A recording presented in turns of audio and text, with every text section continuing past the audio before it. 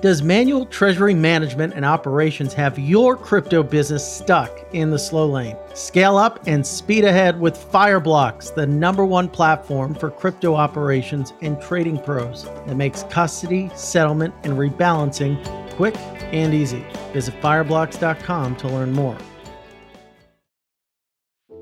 This episode is brought to you by Coinbase Prime, an integrated solution that provides institutional investors with an advanced trading platform, secure custody, and prime services to manage all of their crypto assets in one place. Futuristic companies like Tesla and MicroStrategy have used Coinbase's comprehensive investing platform to execute some of the largest trades in the industry. Learn more by visiting coinbase.com/prime to get started today.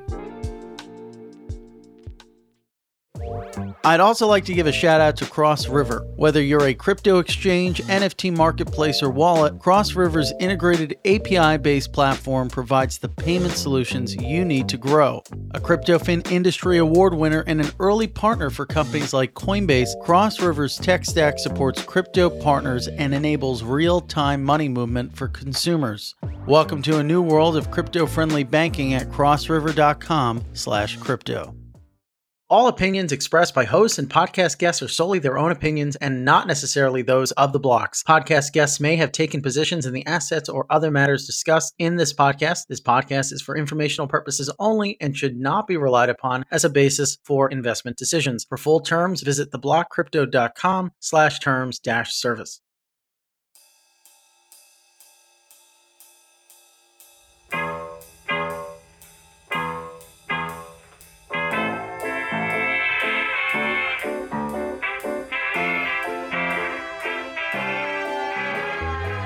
Ladies and gentlemen, welcome to The Scoop. I'm your host, Frank Chaparro, editor-at-large at The Block. And joining us today on the other side of the mic, in studio, here in person, is the founder of Magic Eden, my dear friend Zedd. How have you been? Yo, what's up, Frank? Thanks for having me, man. I know. This has been a long time coming. I think I've rugged you a few times in the past. I feel like I've been chasing you, man. Is this how it is? Is this how it is to be chasing the famous man? Well, listen, I think fame is not as impressive as building a company that's got funding lined up from the likes of Paradigm, Sequoia, Solana Ventures, the list goes on. I'll give a little intro to you since you were kind enough to come to the office. Head of strategy and business operations at DYDX. That's when we first met each other. So you were early there. You also headed up product management at Coinbase. So tell us a little bit about how Magic Eden came together. What was the origin story there? Yeah. So this was 9 months ago. It's been a crazy. Absolutely. Because it feels like it was like 9 years ago. Yeah. I feel like I spoke to you actually when we first started. Yeah. Around that time, around September, October. But no, the origin story. So basically, I'd been thinking about wanting to start something for a little while. And, the experience at DYDX was amazing because I got to basically see something come from almost nothing, right? And we saw the growth of kind of an industry, and we saw effectively like a group of just pure builders over a couple of years very quickly build something that was amazing. And I was sort of like addicted to that and wanted to come back to that after having spent some time at Coinbase. And I had a few friends that were also in the same boat. So there's 4 co-founders of Magic Eden. There's myself, Jack, who is our CEO. He was at FTX before Magic Eden. I had been working in crypto as well, was previously at Google. And then Sid and Rex, our other 2 co-founders, our technical co-founders, they were at Uber Eats for many years, running consumer marketplaces. So we kind of just felt that this was the team to start something. And when we all kind of became available, we jumped at the chance. But we'd been using a bunch of Solana products at around Q1, Q2 of last year and had started to get pretty excited about what was happening there. So we spent a lot of time digging in and found that NFTs were popping off and kind of developed a thesis that, hey, I think we're still really, really early here. And if we can build something that, number one, can cater to the next generation of creators, and number 2, build a pretty seamless product experience, we could build something pretty special. But why on Solana? Yeah, so this was actually a pretty intentional decision We thought pretty long and hard about it. But ultimately, the thing that got us going there was the fact that, man, you could enable some pretty nice user experiences. And we're all product guys at the end of the day. And you could actually enable something pretty fast and cheap. And the implication of that is that creators and users are more willing to experiment when that's true, right? There's just a smaller barrier to entry, a smaller hurdle there. That was one of the key reasons. Yeah. Mm-hmm. Mm-hmm. Cheap is a double-edged sword, though, right? Sure. In as much as you get a bit more nonsense, maybe. You know, I can come out as Frank and launch my Frank drop, but then what's going to stop some person to do, if it's cheap enough, Mutant Frank, Bored Frank, Ugly Frank, you know. I would do Mutant Frank. And you'd probably make some good money. But that is probably one of the main criticisms, I'd say, of Solana-based NFTs is the barrier to entry is maybe too low. I think that criticism was pretty common, I think, especially last year with Solana. And I think it's generally true when there's a new ecosystem, right? The people that come in and try it for the first time generally tend to index on maybe copying something that might already be there. And there definitely was and a phase. not to say that doesn't happen in Ethereum as well. But. Right. And I think in the early days of Solana, we did see a lot more copycat kind of stuff. I think for those who may have been around back then and got turned away and felt like it wasn't, something that was original or interesting, I would encourage them to come back and take a look, because there's a pretty burgeoning ecosystem now that we're obviously super, super privileged to be a part of. And what does it look like now that floor prices have come down in the midst of everything coming down from crypto to equities? Do you see a slowdown in the number of creators who want to create NFTs on Solana through Magic Eden, or not necessarily? So I think actually for us, May was our best ever month, which was kind of surprising given the general environment. My best month on Twitter of the year from an impression standpoint was May. So there might be something to it. There's a correlation here. Yeah, between Solana-based NFTs, Magic Eden, and my Twitter engagement. Oh God, I don't know whether to be excited or afraid right now. No, but it's interesting. So volumes certainly have probably come down. I don't have the data in front of me, but let's look at volume and then what metrics maybe outbalance that. Yeah, so I think for us, in May, we did around just over 5 million SOL in volume. So that was by far our best month ever. Yeah. And I think it was a combination of a few things. One was that there were actually a couple of watershed collections that launched on Solana. So OK Bears is one that actually launched at the end of April, but brought a lot of interest and excitement from many ecosystems. And we actually saw a lot of people from ETH creating Solana wallets for the first time and buying into that collection. What do you think it was about that collection that really captivated people? I think they just had a very real, chilled out vibe.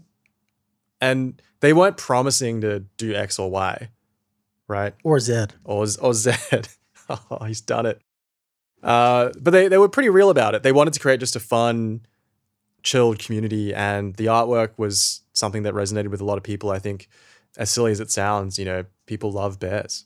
And also, I think the beginning of the bear market kind of played to that a little more. Also, incidentally, those guys are Aussies. That's funny. So, I mean, you have your best month ever.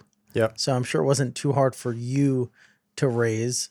I'm sure investment firms were just licking their chops trying to find something with a number that or metrics that were up. So what was it like raising in the midst of these somewhat unsavory market conditions? Obviously you didn't raise this month. This month is really bad, but it's not like last month was that amazing.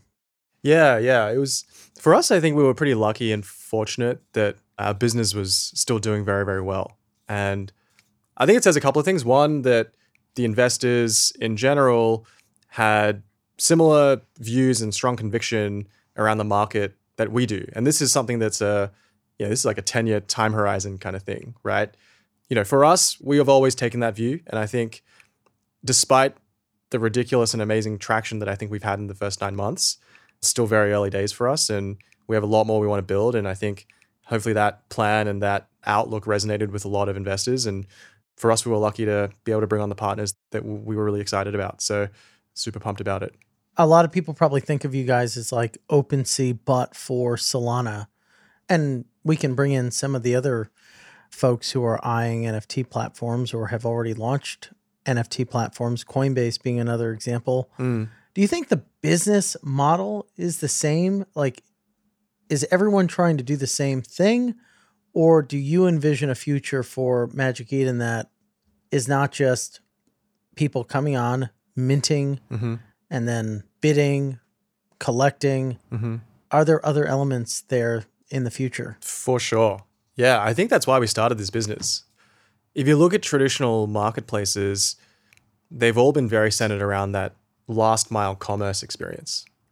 Everything happens, they do all their research, all their thinking, and then at the end of the day, when they make the decision to buy, they come on and actually make that purchase or make that sale, right?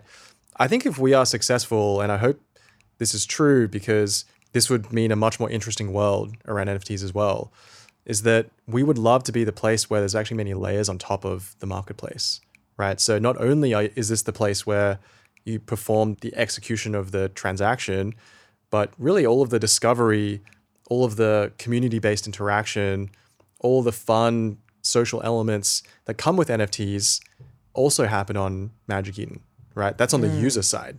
And then I think on the creator side, really, we want to make it as easy as possible for them to come and experiment with this technology. Yeah, like how do you create something like an Instagram where you're not really spending money every day? Yeah. Or buying things every day. Yeah. But you're certainly visiting it. It's a much different experience being on an Instagram than checking your brokerage account or checking your checking account, savings account. Right. The latter is a shitty experience. Sure. Nobody wants to do it. At least, in this market, I don't. But the more sticky you can make your product and the more desirable you can make it for people to want to constantly be on it, the better you're going to do as a business, most likely. Yeah. And so how do you do that for an NFT platform? You probably make it a little bit more like an Instagram than you do a E-Trade account. Yeah. No, I think the way we think about it is that we don't want to shoehorn, Web 2 social experiences into the product because that's what's worked in the past, right? The way we think about it is there are probably going to be natural points where there's just larger and more intense network density on the platform around the user journey of NFTs, whether it's research, discovery, analytics, purchase. There's a lot of steps there. And for us, I think the pure play implementation of just a social feed where people look at images, I'm not sure it necessarily translates exactly into NFTs. What is it though? Like even for me, like when I think about my experience, I have bought some because I think they're funny and I want to express myself in this new, weird, digitally native Web3 way. But I don't sit on OpenSea aside from just buying them and then maybe exploring buying certain NFTs. But aside from I come from a market structure background, I'm thinking like pre-trade, post-trade. Yep. Like the pre-trade element of OpenSea makes sense to me. But after I have the NFT, that's really the end of it. And what I find so interesting about what you're saying is like, how do we keep people engaged after the fact? How do we keep them on Magic Eden to use the NFT, to engage in a community? Yeah. Let's unpack it a little bit because I think it's a super interesting topic, right? One thing that we're really interested to explore, and we tried this experiment recently, is around large events that are happening on the marketplace. So we have like a product called Launchpad, and it's effectively we partner with creators to help them drop their collections on Magic Eden. So it's a primary market. And we effectively launched a live chat feature where during this 2-hour event, all the users in there could just chat, hang out, talk about the collection, talk about whatever they wanted, really.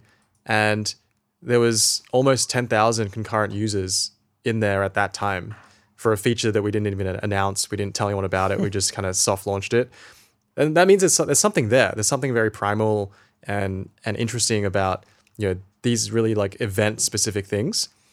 The second thing I'll say around this is that it doesn't really have to be about the purchase either, because we have this concept that we talk about a lot internally in the team around immersion. And we want the marketplace to be an immersive experience, right? Today, if you look at traditional marketplaces, it's not immersive at all. It's sort of, you browse a bit, you like add things to a cart, and then you go, right? For us, we want people to effectively feel the value of these things before they actually have to buy anything. And the example that we've created on Magic Eden today is, if you go on Magic Eden, on the side tab, there's a little thing called Eden Games. It's our gaming vertical. And we want to build deep experiences like that, where you click Eden Games, you browse the best games that are offered on Solana today, and you can play those games right in Magic Eden, right? So why is that cool? It's cool because you don't need to buy anything. You can just go there, start playing, start interacting with other players.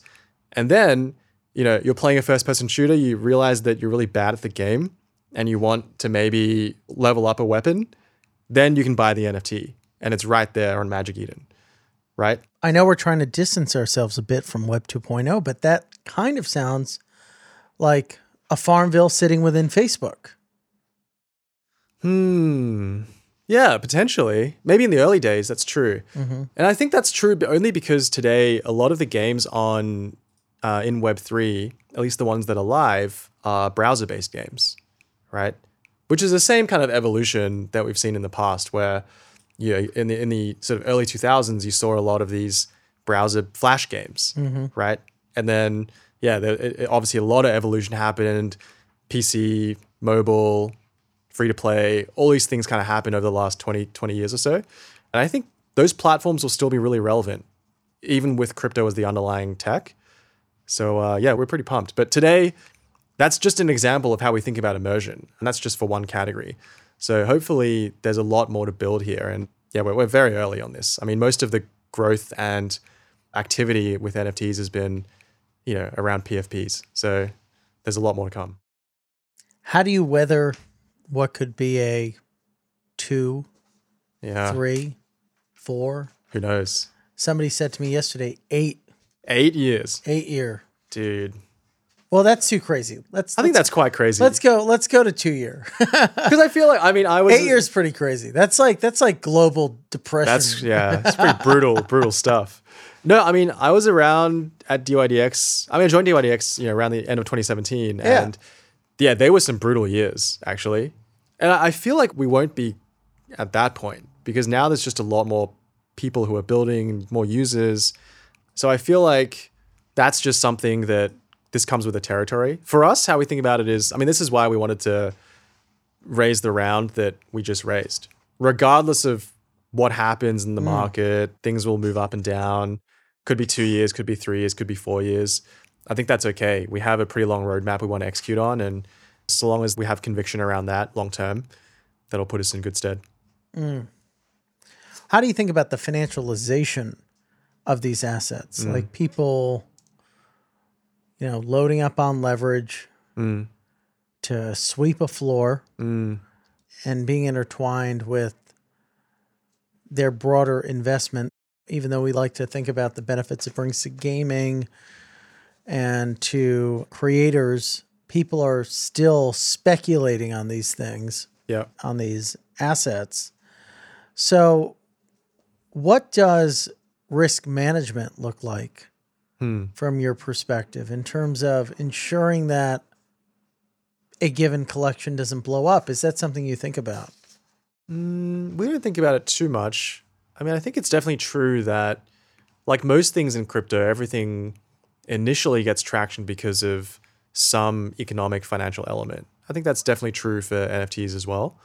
Yeah, obviously our hope as well is that we want to proliferate more of the use cases that have other types of utility. And I think that will generally happen over some time. In terms of just risk management in general, I think, it is quite hard for folks that are trading this stuff to actually employ good risk management or risk mitigation.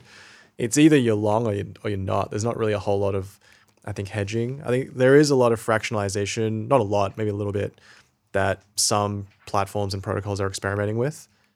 But it makes sense because, I mean, maybe even the premise of my question was wrong because they're less like a financial instrument, like a derivative or a stock, than they are like a Monet or a. It's like a more tradable Monet. You know, I do think if you're trying to use this stuff to replicate some financial product, it's probably not the right way to go about it, in my opinion. At least not right now. Maybe NFTs will be used for this kind of stuff at some point. It's really hard to say, but I would say it's pretty naive on that front today. Yeah. How would you even hedge a Monet? I don't think that's a thing. I'm not sure you could. You're just rich enough that doesn't matter. Yeah. Long only when you're that rich. That's the goal. Having trouble keeping pace with the crypto boom? When your business is scaling up and your portfolio is growing, you don't want to waste precious time on manual treasury management or settling and rebalancing. Fireblocks can handle that for you with smart, scalable solutions for your crypto business, along with industry-leading security and expertise. They'll take care of the back end so you can focus on the big picture. Visit fireblocks.com to learn more.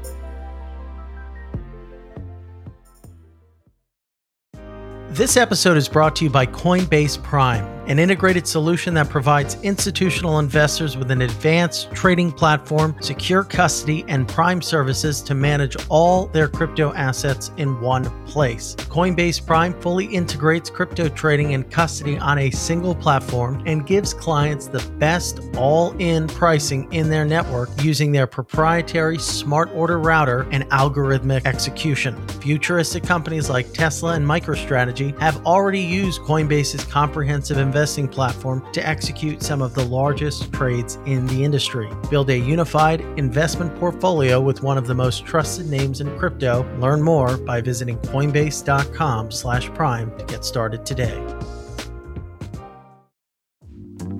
This episode is brought to you by Cross River. Building the next big thing in crypto? Then it's time to get your fiat on and off ramp solution from Cross River. Whether you're a crypto exchange, NFT marketplace, or wallet, Cross River's integrated API-based platform provides the payment solutions you need to grow. Cross River is powering the future of financial services. A CryptoFin Industry Award winner and an early partner for companies like Coinbase, Cross River's tech stack supports crypto partners and enables real-time money movement for consumers. Welcome to a new world of crypto-friendly banking. Request your fiat on and off-ramp solution now at crossriver.com/crypto.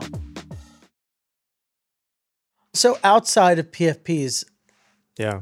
like when we think about like NFT use cases where we get, it almost reminds me of like institutional enterprise blockchain where they're like, you know, not to poke fun at previous guests, but they're like, you know, we're going to put Ticketmaster on the blockchain and like tickets are going to lock all these things. Is that like, I don't know. Like, is that really going to happen? Like, where is the big unlock for NFTs? Because everyone's like, oh, well, we're just in the PFP phase and we're going to move beyond that. And it's going to be. Well, so I actually think the PFP. I think PFPs. Yo, it's here to stay. I think it's here. I don't. Yeah. I think that like the poo-pooing on PFPs and like there's going to be all these other use cases that are like more powerful and more legitimate. And, you know, I'm going to pontificate ad nauseum a little bit here, but like I think it misses the plot. I totally get why people would pay $1 million for a Bored Ape. Yeah, it gets the people going. Because it's like the same reason why you buy any random thing to show that you're rich. Exactly. But anyway, so be that as it may, let's say this is just the first phase and the least important one. What comes next? Yeah. No, so first of all, I will say, I do unequivocally agree that PFPs are here to stay. People, I would almost go as far to say that, like, and this may be an unpopular opinion, I think they're cooler than all the other use cases. yeah, Then, like, oh, I have a bar, and like every time you visit my bar, you get an NFT, and like that gets you like a discount. And I'm like, it's like Occam's razor. Like, it's too complicated. Who's to be bothered? Every time I go to a conference, I get an NFT ticket, and then right. that does X, Y, or Z or whatever in the future. Like, Yeah. I don't care. But I buy like a $500,000 like, And then you flex to and then everyone I else, flex right? it to everybody else. Yeah. That makes way more sense to me. Yeah. Simple. Anyway, sorry. No, we so here's some interesting stuff that we're seeing. And again, I don't think this stuff is the end state by any means. But one thing we've been seeing a trend on is kind of a different model to SaaS, like software as a service, where people are building tools. And these tools are, obviously tools around NFTs and NFT trading and stuff like that. But to gain access to these tools, it's like just token gated, right? I think there's something more around that will become more interesting.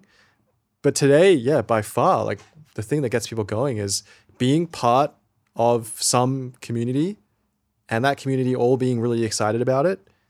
And then you being able to flex, tell the world that you're also part of this community, right? And that's meaningful for people. But the devil's advocate of that, to play devil's advocate with myself, is it is so fleeting. Like Gucci or Louis Vuitton or any of these luxury brands have existed for decades. Mm-hmm. There is nothing to say that, like, Azuki maybe provides a great example. Like, if you were early, that's like pretty cool. If you had one like at peak, like that's a flex. Like I have a, it's worth 40 ETH. The art's pretty good. The people who own it, like when I think about the people who got Azukis, I'm like, those people are really well informed about not just NFTs, but the marketplace and crypto. They have great, positions in the industry. It speaks to that gravitas, but it's fleeting, right? Because now they're worth like 3 ETH. Mm-hmm. So I guess the question there is, and it has less to do with like Magic Eden than it does like just the broader like PFP market, is how does a brand build up to that top and then like sustain it even if floor price goes down? Yeah. No, I think it goes down to who are the people behind it, right? I do think that it has to be part of a broader strategy.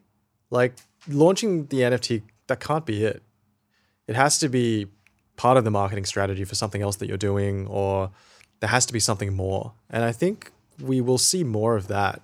At the moment, almost it's like there is too much of this, let's just get something launched and rinse and repeat. But I think this was true back in 2017 too, right? Everyone was launching a token.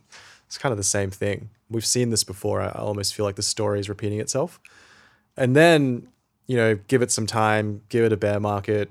People start to utilize this stuff for hopefully more real things.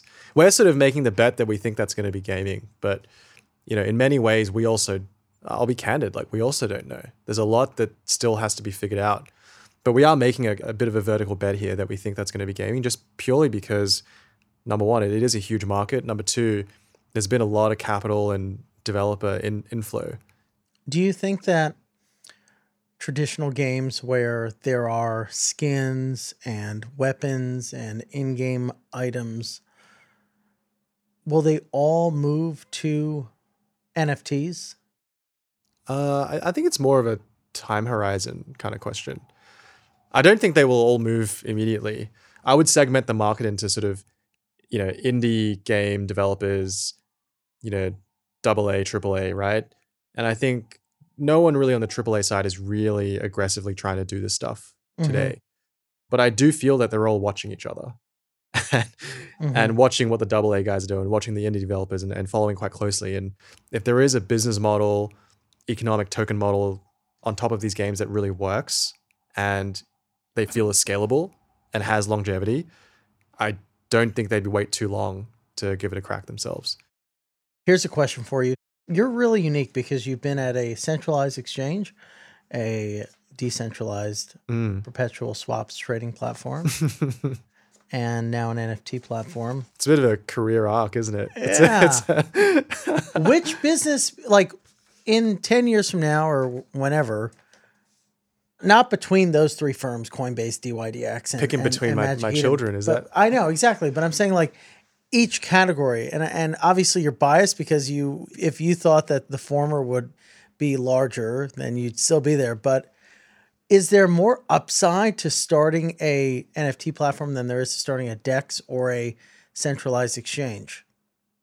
Competition aside, like, you know what I mean? Or is the upside the same? I think they're all pretty big, honestly. They're all pretty big. Yeah, sure. honestly. We're probably slightly earlier from an NFT standpoint, right? But when things are earlier, there's also more risk. So it's really hard to reason about which one would be bigger. I will say that there is a feeling I have with NFTs that I didn't have when I was at DYDX. And it's that this has definitely more broader mass market appeal. That's just objectively true, I think. Whereas when I was at DYDX, I was jazzed about perpetuals and financial products, but it was hard to tell friends about decentralized perpetual swaps.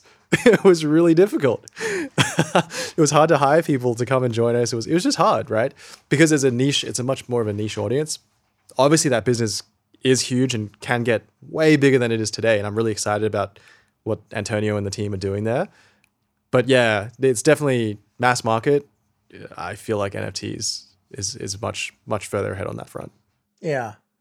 I mean, it certainly helps with the show. If we were just interviewing people building complex financial derivatives, that's a very small TAM. Yeah, until about a year ago, I was, complex financial derivatives plus institutional prime broker.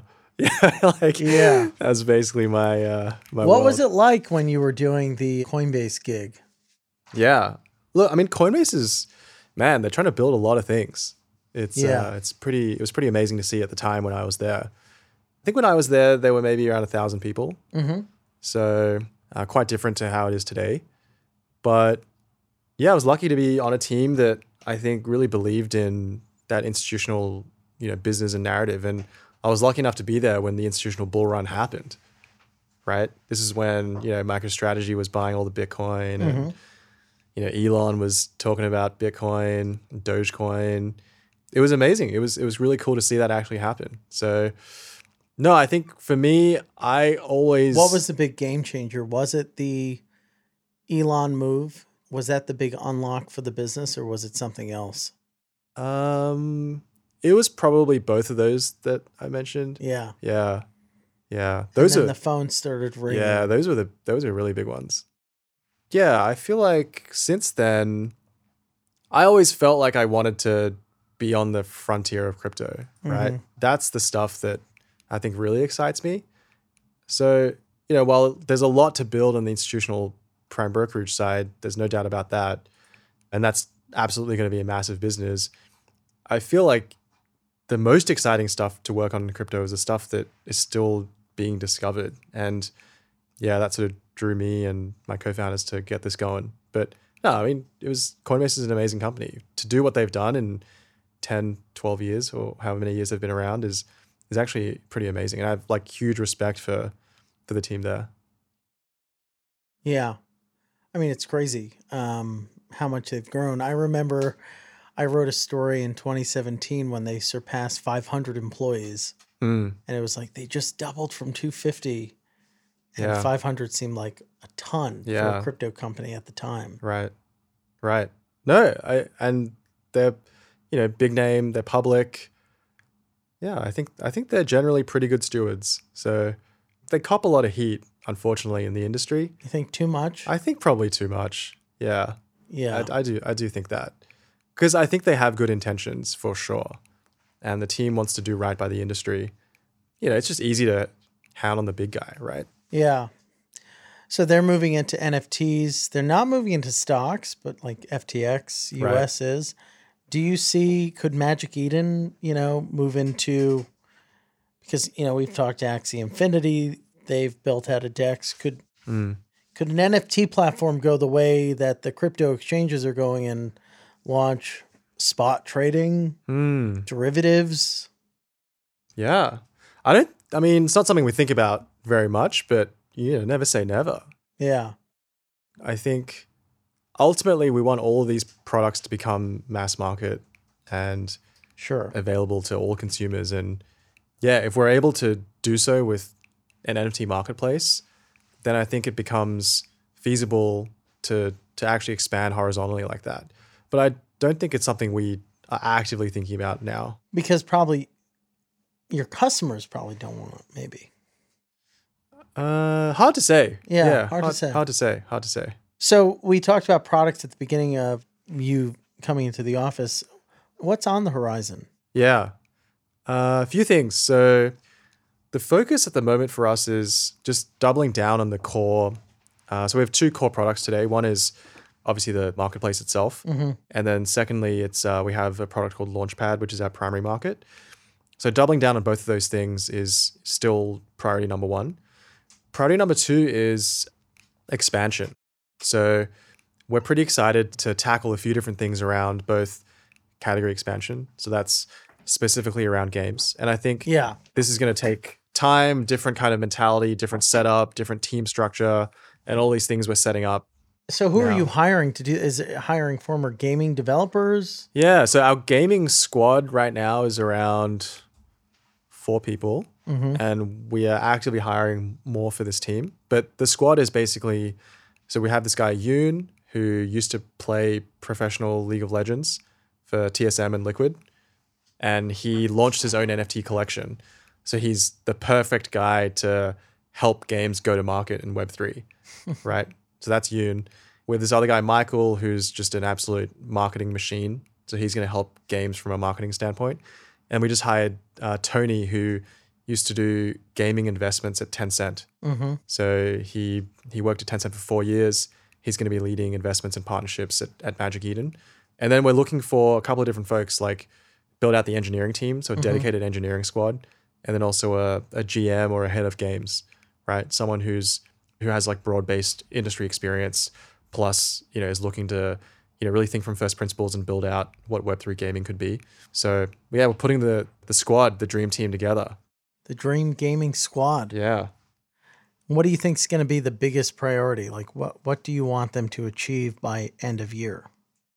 There's a few focuses here. One is we definitely want to partner with the best games to, number one, we want to launch their NFT collections.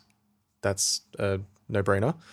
Number two is we actually have like a very, very robust developer-focused product and developer ecosystem. And part of what we want to do is not only have people use our first-party marketplace, which is magiceden.io, but we also want them to use our marketplace infrastructure.